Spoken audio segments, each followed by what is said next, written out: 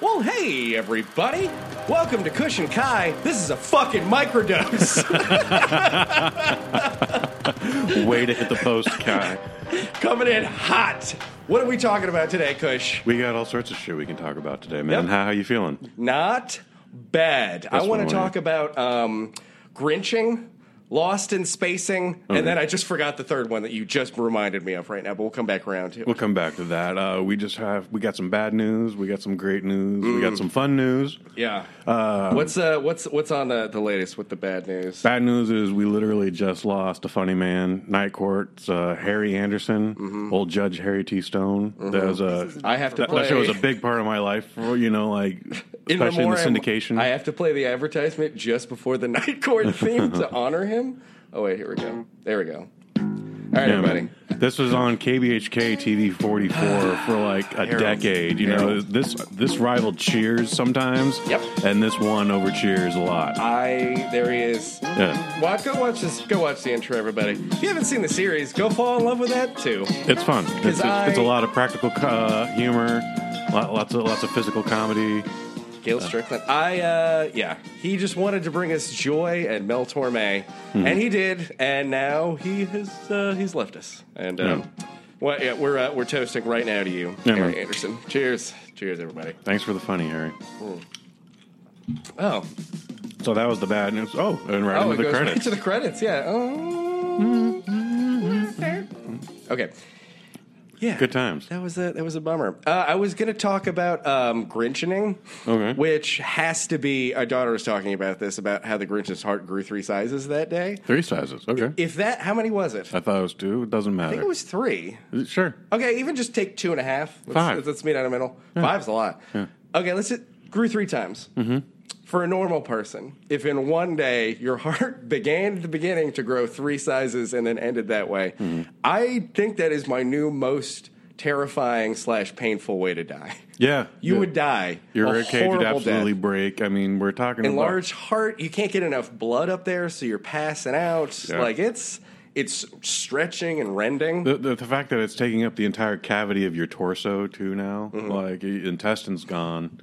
No, liver, kidneys, all that shit gone. Mm-hmm. So 3 times the size of its regular. That's awful. Yeah. If you make a fist, everybody. That's the size of your heart right there, as they say. That's about the average. And again, by the end of the day, right? Mm-hmm. So it's not like in the animation where it goes do do do do, right? Mm-hmm. Even that would probably be even scarier and more painful. Mm-hmm. But just it's growing at a pace, so you can feel it, right? It's like a heat that comes on. You're sweating. You can't, you kind of, things are kind of hazy because it's your heart's having trouble moving blood around. Mm-hmm. That's terrible. Yeah, terrifying. A lot of things my daughter inspires is terrifying. Like this next thing I was just talking about, Lost in Spacing.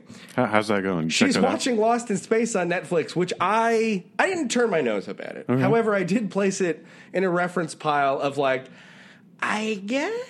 Mm-hmm. Do you know that feeling? Like, I wasn't super close to the original series, which I watched on Nick at Night. Yeah. It's fine. They're in space. It's campy. They chatted about their immediate problems, about like the food converter and, power for the thing, and Robbie waving his arms. But like, great. That's great.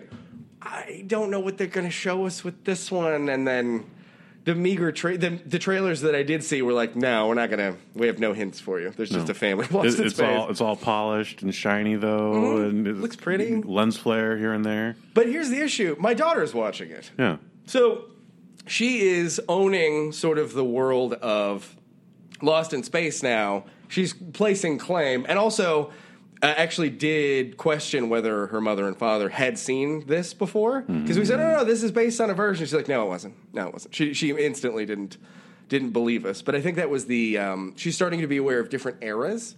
She calls stuff that's old like, oh, was that from the 90s? So yeah, I just got a little sadder there. Yeah, I know, right? It hit me too. So other than did it hit you in the heart? Luckily, it didn't grow 3 times right then. So my daughter making me feel sad and heart pained. But yeah, that's where we're at. Yeah. Oh, so Harold T. Stone, and also this movie we're gonna talk about in a minute. You know whose heart is 3 times the size of a normal man? Who's that? Dwayne Johnson's. Oh, damn. Did he do it? Did he do it again? He made another fun movie. and it broke #1 again. Damn. It just edged out last week's A Quiet Place, which is also super good if you haven't seen that. Good stuff. A good duel. I'm glad that both these things are happening because I haven't seen Rampage yet, but at the same time, I'm like, it's got The Rock. Yeah. And it's about large and quite beasts frankly, punching each other. If The Rock's not buildings. in it, it's probably not. It's probably that much less of a movie. Okay, just straight up. They try and cram some Easter eggs in there that if you've ever played the game, you're super familiar with. And the ultimate Easter egg they throw out there, like I cheered harder than I responded to anything in Ready Player One. Fantastic. Yeah. This is the Ready Player One that you deserve, everybody. So, this sounds fun. Yeah. I saw a worse movie than that. I saw Gemini. Ooh, tell us about this. Gemini is not good. Was that the murder thriller? It's a murder thriller. It's supposed to be Hitchcockian. And no, it's about a spoiled bitch. I don't know what that means anymore when people say Hitchcock. I think it gets thrown around a lot now. I think it's wishful thinking. Yeah. You made an indie horror movie. You're Hitchcockian. Like, really? Overall, this woman who has no real self-esteem goes through a lot of trouble that she could have just easily avoided, like several times. Like her problem could be solved, but she's like, "No, I got to make this more complicated and dramatic." So, thumbs down hard on the Gemini. 1 star. Bummer. It's my lowest score. Did you? It seemed like in in the live chat that you would proffered. You walked out of it. It felt like you walked out. I wish I had. Because at a point you're like, if she ain't going to stop talking, she'll be the next murder victim behind me. That's right. He's going to reach into the time-space continuum and murder a fictional character. That's how perturbed you were. Yeah. That was if the purpose of this movie was to make me hate Zoe Kravitz, it succeeded. Mission accomplished. And I don't want that. Like, I want to love Zoe Kravitz. After that, like 40 minutes later, I got a fuck this. Like, oh shit. It got worse. It turned on him somehow. It hurt him and then wanted to come back on him. There's a whole lot of nothing for the 93 minutes that I spent in this movie. It's very pretty in some shots. I love the Easter egg blue and purple colors of LA. And then the rest of it's bullshit. So I saw a great movie though right after that. So Gemini, no good. Avoid. Don't even Redbox it. Ooh, trouble. Yeah. Sorry, in the other movie you liked better was? You Were Never Really Here. Oh, yes. Joaquin Phoenix. I keep hearing people comparing this to Taxi What is this Driver. About? I have no reference. I didn't see a trailer or even any buzz. He's a hitman who likes to beat the shit out of people with a hammer. Oh, that's he specializes in child abductors.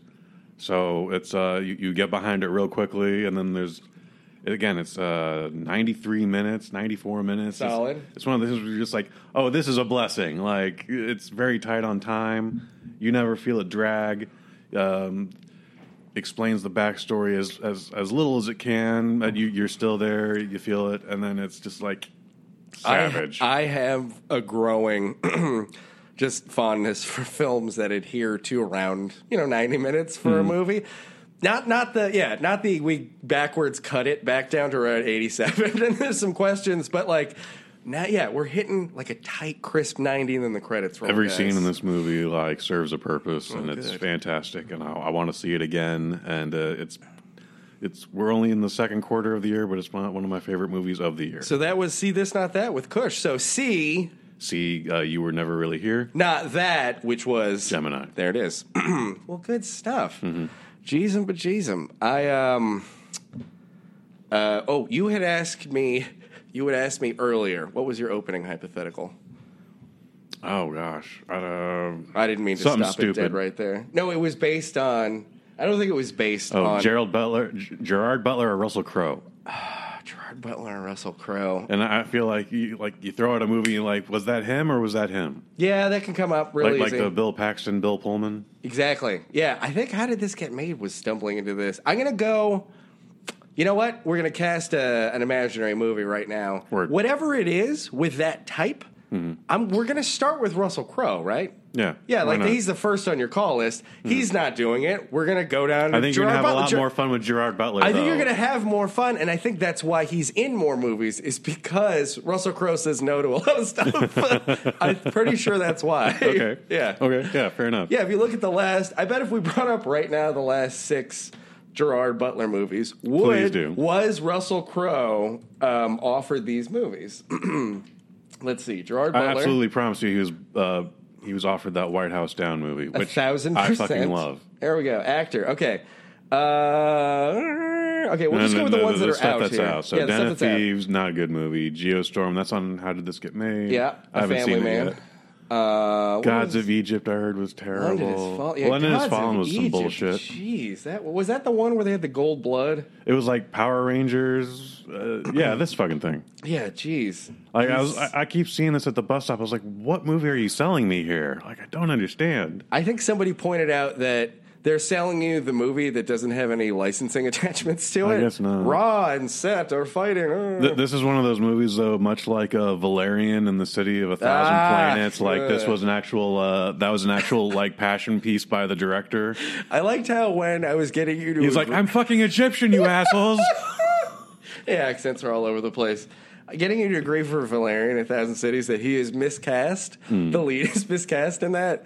My first offering was French Stewart to recast him. If you want to make this a comedy, sure. That would have been more interesting. And I hate that I rest on my laurels about more interesting, but sometimes it is like, God, he's chewing this scenery. It's bad. Yeah, I still don't know what our character was.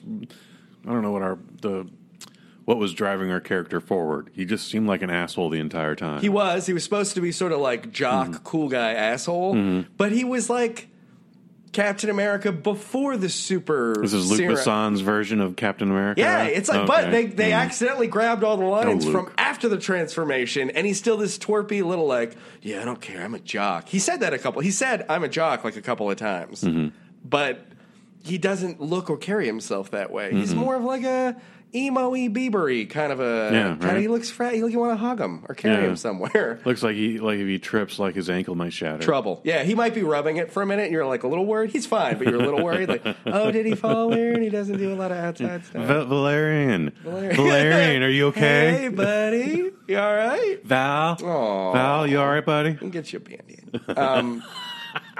Is that movie getting a sequel? I hope. No. I heard it might get a show. Luc Besson owns it. So he owns a TV production. I kind of like that though, because any like studio with like 2 brain cells, they'd be like, no, just it didn't work out. He's like, Amazon, you're brilliant. A TV show. Speaking of Amazon buying up a lot of stuff, they're spending like $5 billion to do multiple seasons of more Lord of the Rings. Wow. Of like as a show, and Peter Jackson's helming it. I gotta say, he's the right guy for the ish, but I feel like we're just plumb out of stuff. Like, did you see how much nothing went into that Hobbit series? I haven't seen any of them. Okay, case in point there. It's not for you. No. If it's not for you, it's like I'm looking around. I guess it's got to be for me. I like the Lord of the Rings trilogy. It's not for me. I don't want that. Okay. Yeah, I don't think unless they're going to announce that they're doing individual. Stay with me. Stories from the Silmarillion and other Tolkien tales. But I don't think I don't know if that's the case. I think it's going to be like offshoots of the existing Lord of the Rings world that we have seen. They're not going to go back to the Elohim or back to the. Yep. So anyway, Lord of the Rings is coming on back to Amazon. People are going to enjoy that. Lord of the Rings, each one of those movies was 3 hours long. So the first trilogy made complete sense. And I know you folks at home have heard stuff other people say this shit before. But The Hobbit was actually shorter than any one of the original books, but somehow got 9 hours stretched out of that. So I had to. The Hobbit should have been the Amazon show, and it was. I think it may have been. Actually, Yeah. Is that what they're backdoor announcing? That they're just going to cut the Hobbit movies into 22-minute chunks? It would save them money. And then really, I think that. And because also, too, not a ton of people saw it. So a lot of folks probably wouldn't even know. There you go. Guys, we just made $5 billion just moving a couple pieces of paper we helped around. you, Amazon. This is impressive. You should scratch our back now. Yeah, you just go to them and be like, no. It's for the rights. Just don't tell anybody. Yeah, it'll be fine. I feel like that's where it's going. How are we doing on time, bud? We are at 14 minutes and 40 seconds, which that means another microdose is coming to a close. Mm-hmm. Listen every week for a microdose between Kush and Kai. It's delightful. Yeah. We got Westworld coming out on Monday or Sunday. Westworld, Sunday, yes. I think. And that's with our man Hanky. What's his last name? I hear it's zany. Hakey Gruner. Hakey Gruner. Mm-hmm. We had a great time with that guy. This is a super fun episode. It's a great movie. You haven't seen it. Check it out now. Catch up with us on Monday. Yeah. And Fortified with Jim Beam. Fortified with Jim Beam, yeah. And Bullet, something else. Oh, it was Bullet Rye. Yeah, Bullet Rye that night. Oh, boy. Woo. So, KushandKai.com, Facebook, Instagram, Twitter, iTunes, Stitcher, and Google. All right. Thank you for joining us on this microdose. We'll see you next time. Toodles.